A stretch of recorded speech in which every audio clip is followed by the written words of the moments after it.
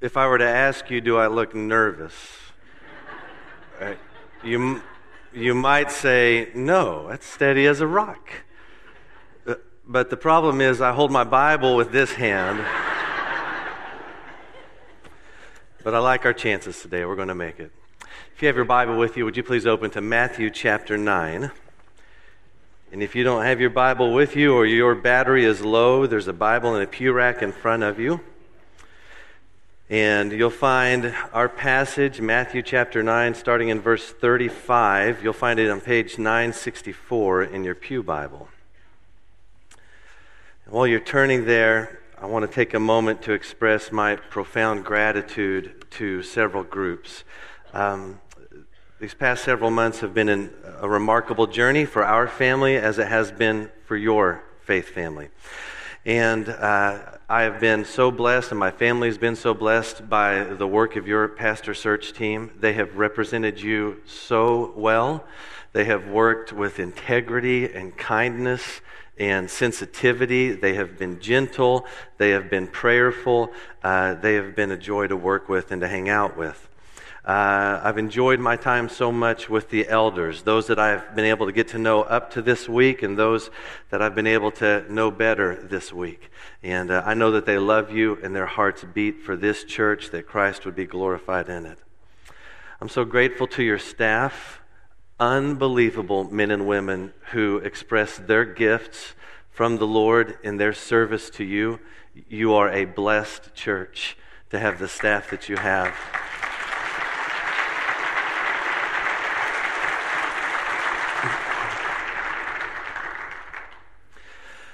And I want to say thank you to you, church family.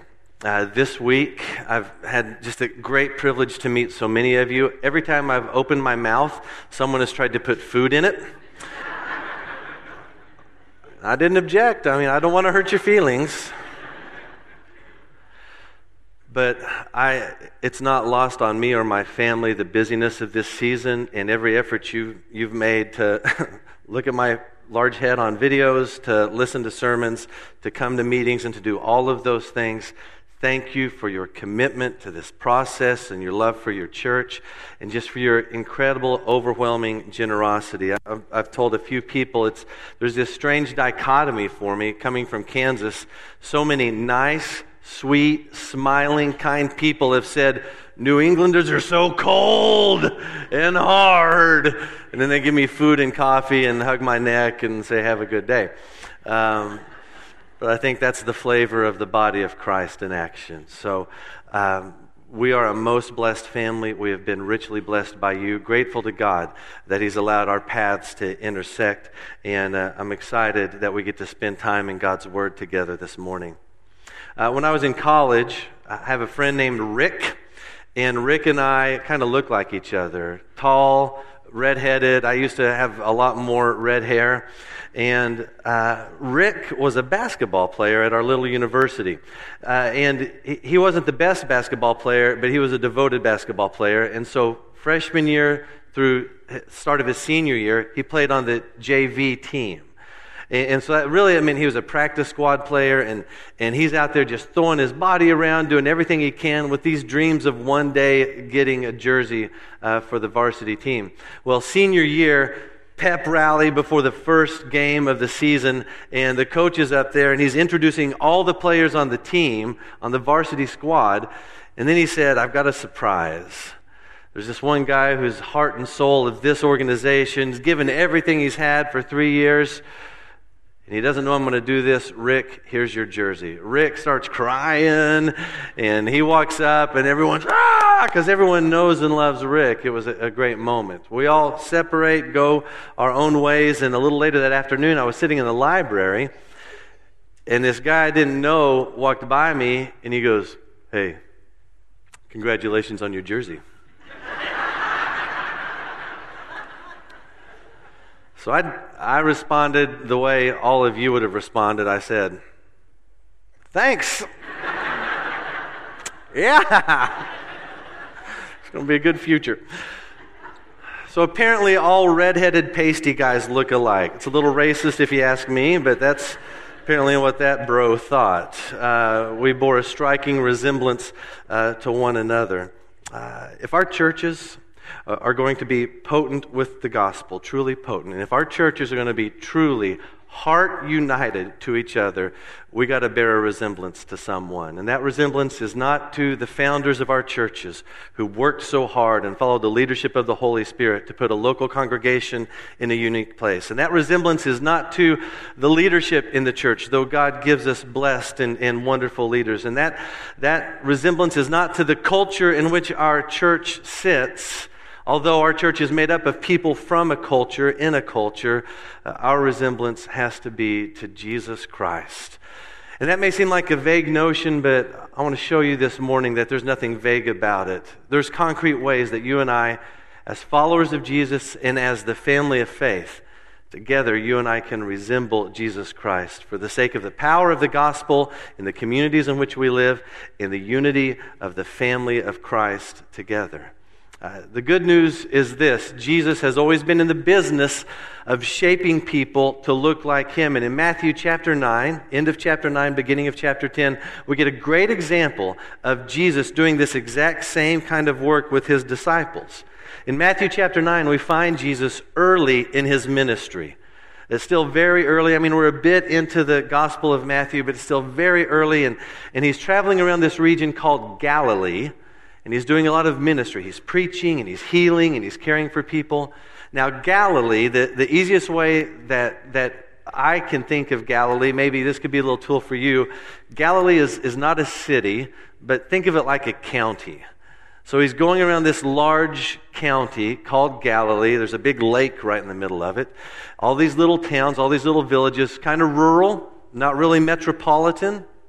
And in this region, Jesus is going from village to village doing all kinds of ministry. Now, He has in tow with Him His disciples. And these guys do not come into service with Jesus with the most impressive resumes. They're not finished products. They're not powerhouses of faith. They're following a leader whom they don't truly understand at this point. But what we're going to read this morning is this incredible episode where Jesus does some intentional shaping in their lives so that these men look more like the one they're following, that they resemble the Jesus that they've committed their lives to. And here's the good news. What was true for the disciples way back in the day is true for disciples right here in this day as well. You and I don't come on the field ready-made followers of Jesus Christ, honed to perfection, faith without any sort of crack or doubt. You and I are a people whom God is shaping day after day. And our passage this morning shows us the kind of people God is shaping us to be. So here's my goal in preaching this passage this morning. My goal is simply this. It's for you to intentionally and concretely strive to live your life in a way that resembles Jesus Christ. If we study this passage right this morning, we walk away as believers saying, these are the concrete ways I want to bring my life into alignment with Jesus. And to accomplish that purpose, what I think Matthew gives us and what I want to show you from this passage are three simple characteristics of believers who look like Jesus. Simple, shaped by the Holy Spirit, given by God, so that you and I could look like Christ in our lives and in our ministries. I want you to follow along with me as I read Matthew chapter 9. I want to start in verse 35. Jesus went through all the towns and villages, teaching in their synagogues, preaching the good news of the kingdom, and healing every disease and sickness. When He saw the crowds, He had compassion on them, because they were harassed and helpless like sheep without a shepherd. And then He said to His disciples, "The harvest is plentiful, but the workers are few. Ask the Lord of the harvest, therefore, to send out workers into His harvest field."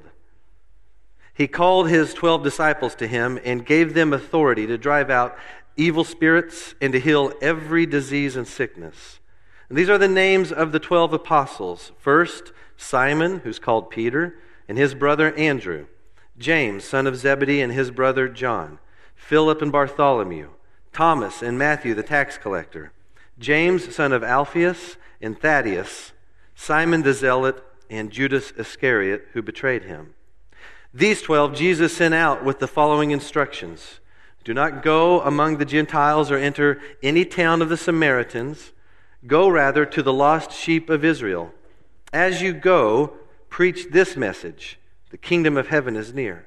Heal the sick. Raise the dead. Cleanse those who have leprosy. Drive out demons. Freely you have received, freely give.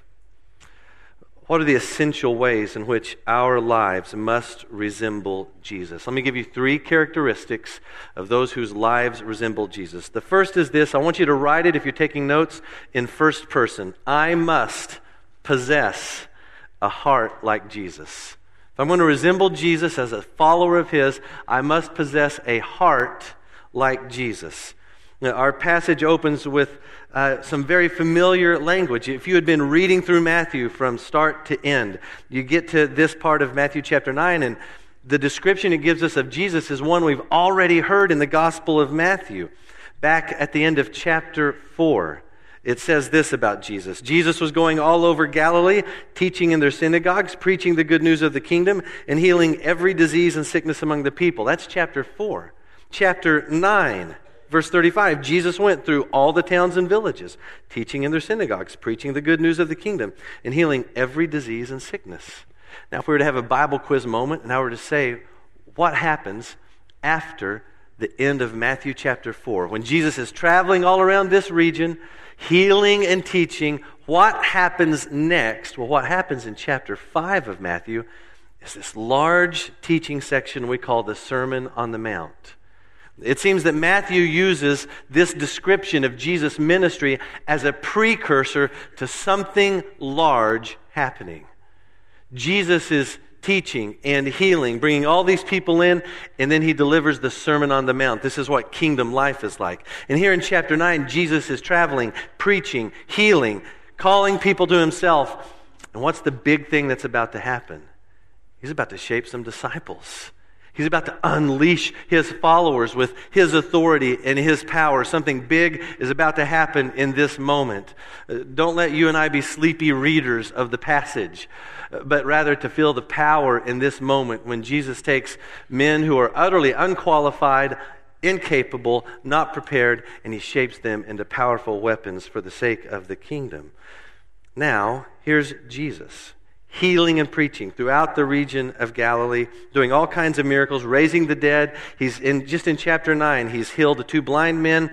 He's cured a man of leprosy. He's raised a girl from the dead. He's healed a woman who's had this issue of blood for 12 years. Chapter 9, I don't know how you read chapter 9 in one sitting without multiple times of just throwing the Bible down and standing up to praise God because of the power of Christ on display here. It's remarkable. And then we get to this moment where Jesus stops, and Matthew gives us this intimate look into the heart of Jesus. Verse 36, when He saw the crowds, He had compassion on them because they were harassed and helpless like sheep without a shepherd. Everywhere Jesus went, everywhere He went, He saw hurting people. Now, they might be hurting from sickness, disease. They might be hurting from sin. They might be hurting from pride and arrogance, any number of things. There's no place, though, Jesus stepped into and He goes, these people got it down. They keep up the good work. I'll see you all later. I'm going to go to the next town. Every place He goes, He sees hurting people. Isn't it true of Jesus? He sees us for who we really are. And all of our hurts and all of our doubts and all of our fears, all the things that we want to be, the things we want to accomplish for Him, He sees all of that. And when Jesus looks on the crowds, it says He looked on them with indignation. Is that what it says? No. You're supposed to say no. No, that's not what it says. It says He looked on the crowds with indifference, right? Is that what it says? No. Well, you vocal New Englanders, that's great. He looked on them with compassion. He has compassion on the crowds. Yesterday, we took a nice little field trip, me and my family, into Boston, and we went to Quincy Market and had lunch. And you want to know what I thought when I saw the crowds there? Not compassion.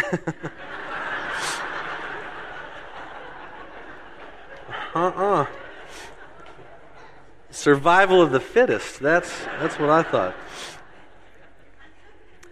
But Jesus looks on the crowds with compassion. No one else in our narrative sees the crowds the way Jesus does, not the disciples.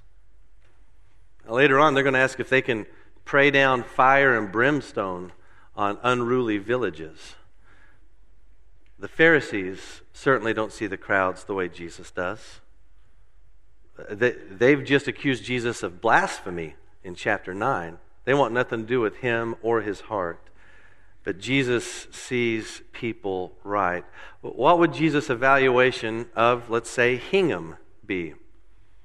If he could come and look at this community, I think I know what he would say. I think he would say, this is the most beautiful Main Street in all of America.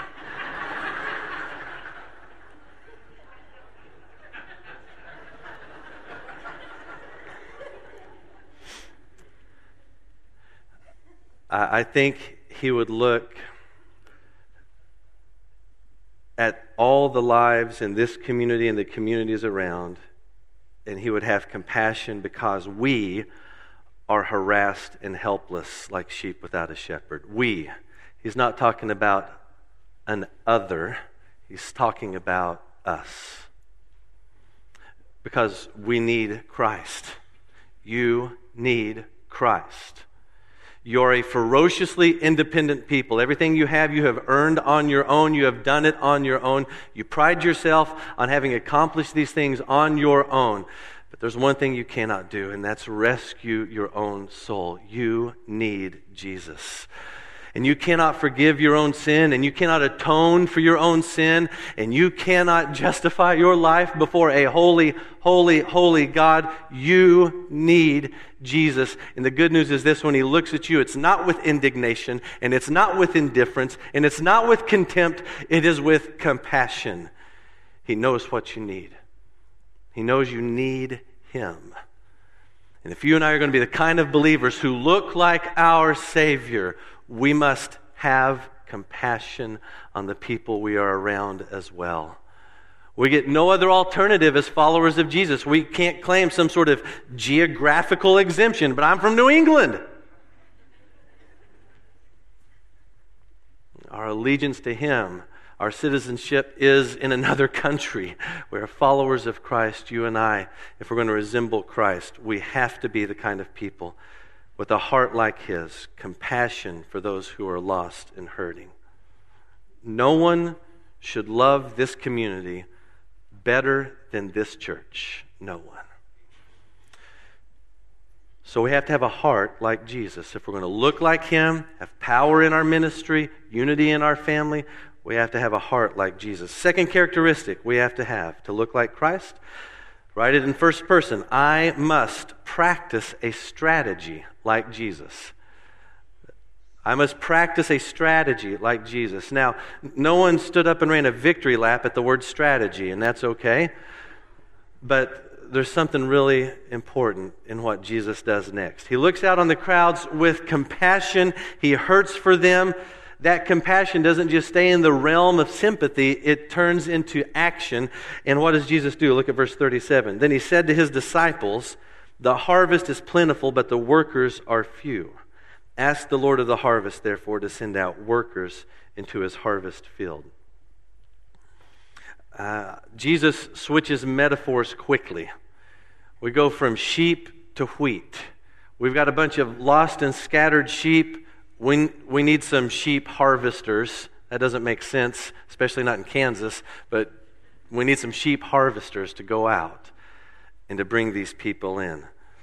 If this church is going to resemble Jesus, if we as his followers are going to resemble Jesus, we've got to employ a strategy like Jesus, just like he does in this passage with his disciples. You see, Jesus sees what his disciples do not. His compassion helps him to see the fact that these people are broken and hurting. They need rescue. They need good news. And his compassion for them is driven by the fact that there is good news. He knows there's an alternative. There's a better way to live. There's a different way. You don't have to live lost and scattered, harassed and helpless. There's stability for people. And so Jesus gathers his disciples and he says, I want you to see what I see. Look out here. And here you're going to see these hurting people. And now here's what we're going to do. We're going to pray. We're going to pray. That's the work of the church. We're going to do this. We're going to pray. Now I want you to imagine this scenario with me.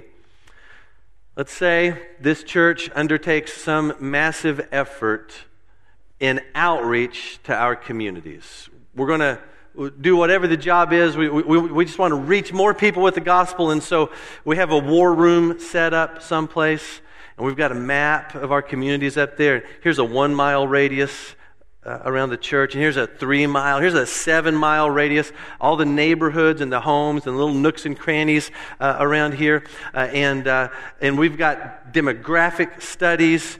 We know population numbers, we know the centers, we've done traffic studies, all of these things. This many cars drive past our church at this time, at this point in the day, and we invite Jesus to the meeting as well, and he comes in.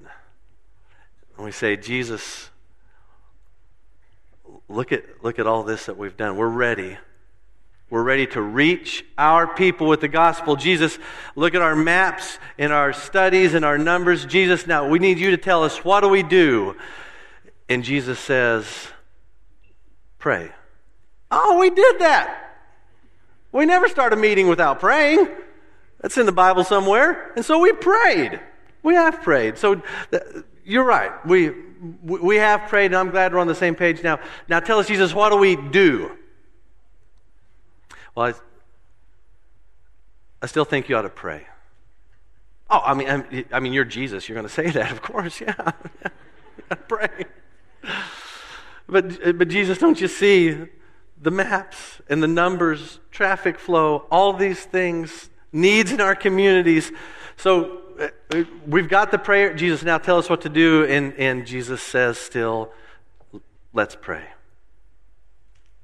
Prayer is not second-rate ministry. It's not what you do when you've done everything else. It is the work that moves heaven's resources to where we are. No one in Scripture treats prayer like it's some lesser ministry or just something to check off of a list inside of a meeting. It is life-giving. It is soul-lifting work. It is that work that enters into the darkness of sin and the domain of the enemy to bring to where we are the power of God and the light of the gospel to rescue souls. We have a friend named Courtney, her husband Josh, and they got a couple of kids, a little girl named Grace. And Grace, when she was 5 years old, she was a convictional vegetarian. Now, she came from a family of omnivores, and omnivore is my love language, by the way. But Grace loves cows and she loves chickens, and in her 5-year-old brain, there's a disconnect. How can I say I love the chicken and then I eat the chicken? How barbaric is this? But Courtney told us one time that there was this brief little 3-day window where Grace said, okay, Mommy, I'll eat some meat. And so she said every meal she was at the McDonald's drive-thru pumping her kid full of McNuggets. Now, it could be questionable as to whether or not that qualifies as meat, but still, it's more meat than something green and leafy. Just shoveling the nuggets down her throat. And for 3 days, Grace ate the nuggets. And then on the 3rd day, they go through the drive-thru, get the Happy Meal, and Courtney said they get down the road a little bit, and she heard quiet tears in the back seat. She said, Gracie, what's wrong? Mommy, I just can't do it. I love chicken so much. And that was it. That was it. For you and I, loving animals and eating it, I'll preface it, for the majority of us, I assume, loving animals and eating animals is an acceptable hypocrisy. I love cows, and I love them in my belly, right? That's an acceptable hypocrisy. We live with all kinds of acceptable hypocrisies, but I don't understand why it is that prayerless Christianity has become an acceptable hypocrisy. We are anemic in our practice and theology of prayer, especially prayer as a strategy to bring the gospel to light in the hearts of our neighbors. We must pray, and many of you pray. I'm confident of it. I know that to be a fact. And you even have names and people that you have prayed to come to Christ. And those are the right prayers, and we must persevere long in those prayers. But I want you to make sure you understand what Jesus has told us to pray. Not merely that people would come to faith. What's the content of the prayer?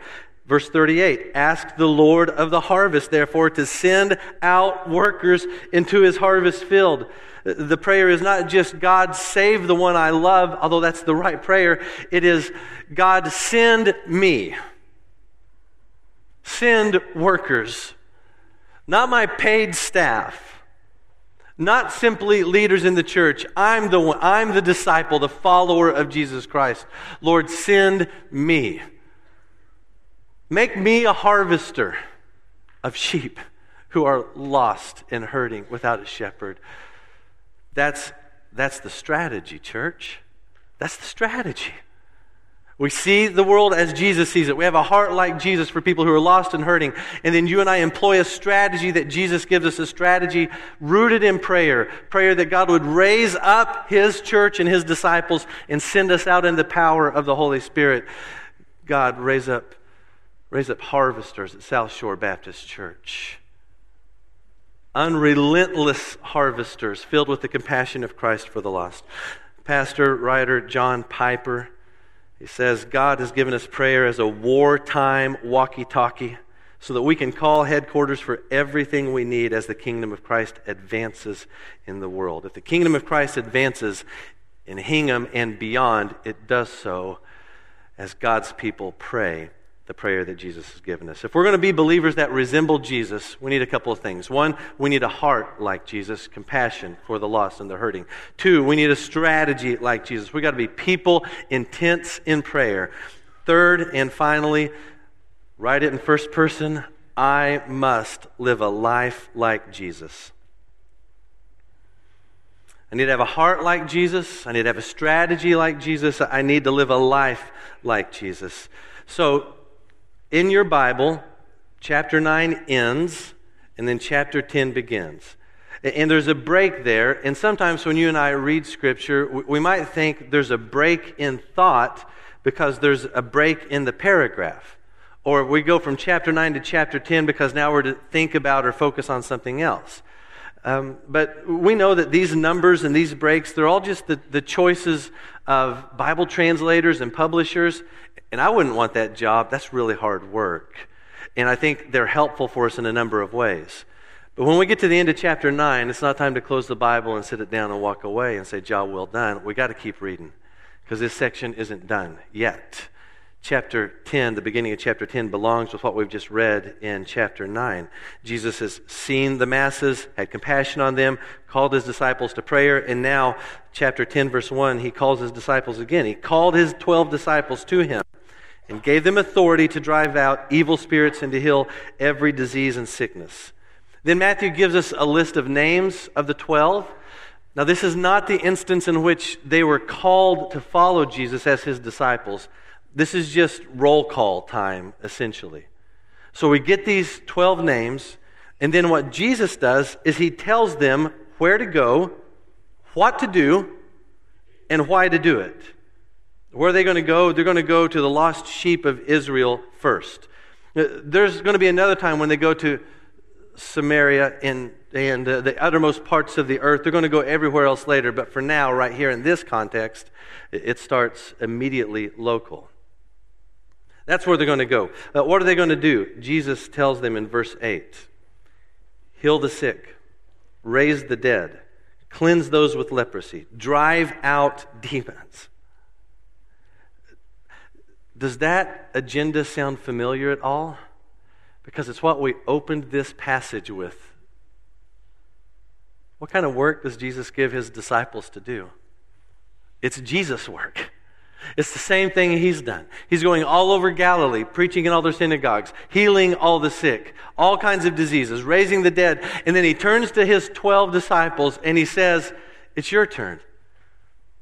The harvest is plentiful. The workers are one. Now they're going to be 13.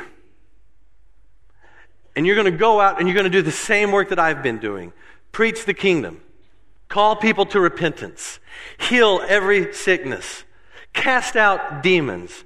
Jesus takes the mantle of his work and he lays it on his disciples and sends them out in the same ministry that he himself has been doing. And so they go out to preach and to heal and to cast out demons.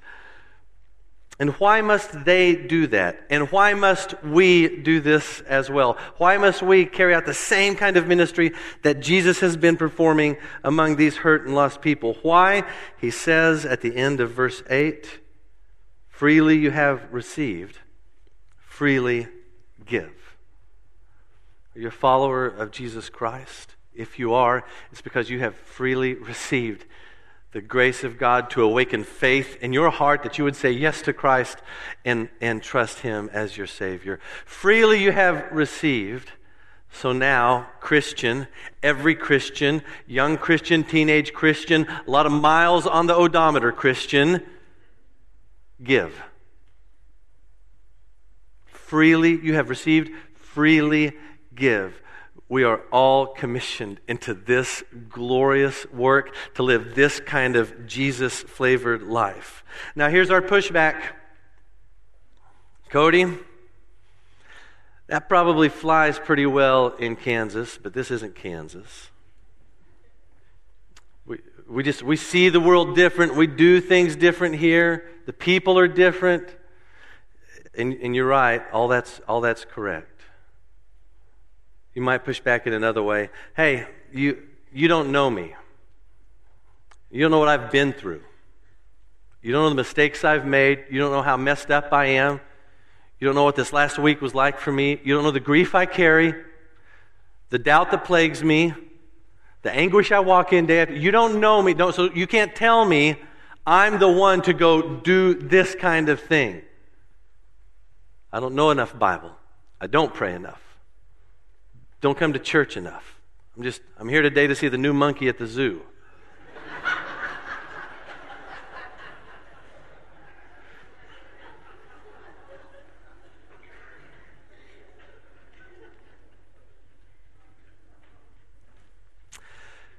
And Jesus takes all of those objections and he says to you, freely you've received, freely give. He doesn't make a mistake.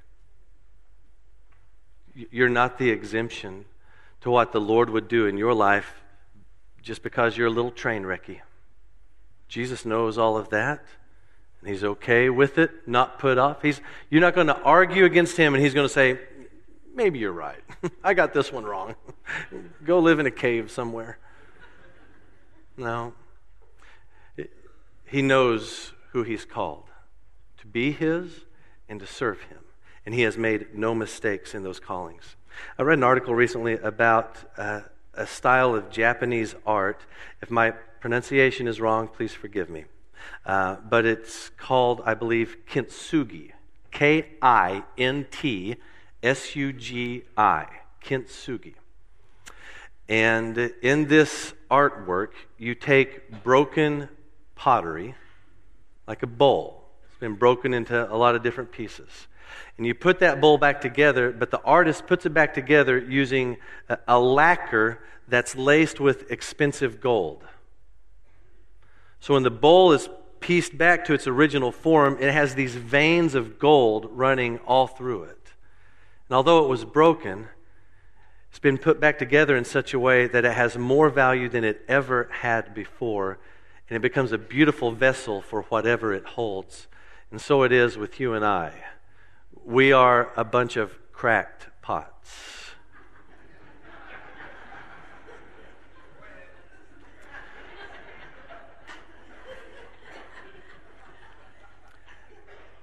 And we have been lovingly mended by something far more precious than gold. It is the blood of God the Son who came to us. And when he does that mending work, and even when that mending work is long in the process, you come out the other side, more beautiful a vessel to carry the message of the Lord to all those you encounter. You are not a mistake. You are not broken beyond repair. Jesus believes in you. And he says, freely you've received healing and salvation and forgiveness. Now freely give. Get out of your pew and go be the words and the deeds of Jesus Christ to the community around us. Here's what Jesus has taught us today in Matthew chapters 9 and 10. Potency in ministry, effectiveness in ministry requires an exquisite resemblance to Jesus. We must love people the way he does. We must pray the way he does. We must minister, care the way he does. And if you're going to resemble Jesus in any of these ways, it starts with saying yes to Christ as your Savior. Are you a follower of Jesus Christ? Have you had your heart awakened to faith in him and put all your trust in Christ for your salvation? When we talk about Jesus, we're not talking about a man who was a good prophet, who was merely a good teacher. We're not talking about someone who was more than a man and less than a God, or the man chosen by God, or the man who ascended to some sort of godlike status. When we talk about Jesus, we're talking about God with us. The whole reason we have this holiday season. God the Son, eternally magnificent and glorious and powerful, the one who said, let there be, fill in the blank. That one came to us. He was born to a virgin named Mary. And the eternal, unlimited God had to answer yes, sir, and no, sir, and yes, ma'am, and no, ma'am to his parents. God who created quasars had to use doors, and he got sore muscles, and he had body odor, and he got thirsty and hungry, and he rode on donkeys. And that God was beaten almost beyond recognition. And he laid down his life and was executed on a Roman cross, suffocating in front of his mother and in front of his enemies. And he died. And everybody dies. But only one has risen from the dead, and that's Jesus, who is the God-man. And if that's what he did, then he is the way, the truth, the life. Not one road of many up the mountain to some vague God. He is the God who obliterated the mountain and came to you so that you could be rescued from the penalty of your sin. And he took all of your death so that you could have all of his life if you would say yes to Jesus Christ. And it could be that this is that day. You came to evaluate, but God brought you here to say yes to him. Praise God for that goodness. And if you're a follower of Jesus Christ, you are the bullseye target of this passage. As a believer, it's our call to look like Christ, to live like him, to love like him, to pray like him, to be these kinds of people, to not chalk up the sum total of our Christian practice to church attendance and a different morality, but rather that you and I live lives on mission with our faith family for the sake of the gospel in the communities in which we live. I have 4 daughters. Not one of them have ever been told, nor will they ever be told, you look like your dad. And that's okay. It's quite all right. But there are other ways they could resemble their dad. I would hope it would be through kindness, compassion, quick wit, an indifference to boys. That'd be okay.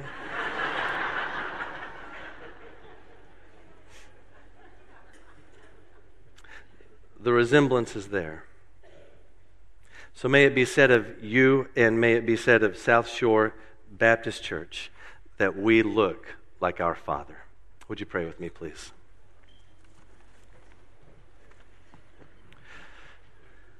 Father God, thank you for your word to us, a word that we need, because we don't have this just right. And we need to be molded and shaped according to this word from you. Father, there's a reason we sang this morning that our Savior can move mountains. It's to remind us that there's nothing you're limited by, and that includes changing us and molding us and glorifying yourself in the places we live. So Lord, I pray this morning for any of my friends in here that don't know you as their Savior. Father, thank you for their courage to be here today. God, I pray that you would open their ears to hear you, to receive your word. Lord, that you would move them forward in faith. God, I pray for my brothers and sisters in the faith that there would be no mistaking who we look like. Let it be known to all those we encounter that though we are not perfect, yet we are striving to be like the one who has saved us. Father, thank you for giving us this common focus, this common direction as we walk in the power of the Holy Spirit. God, let there be no mistake who we belong to. We love you. It's in Jesus' name we pray.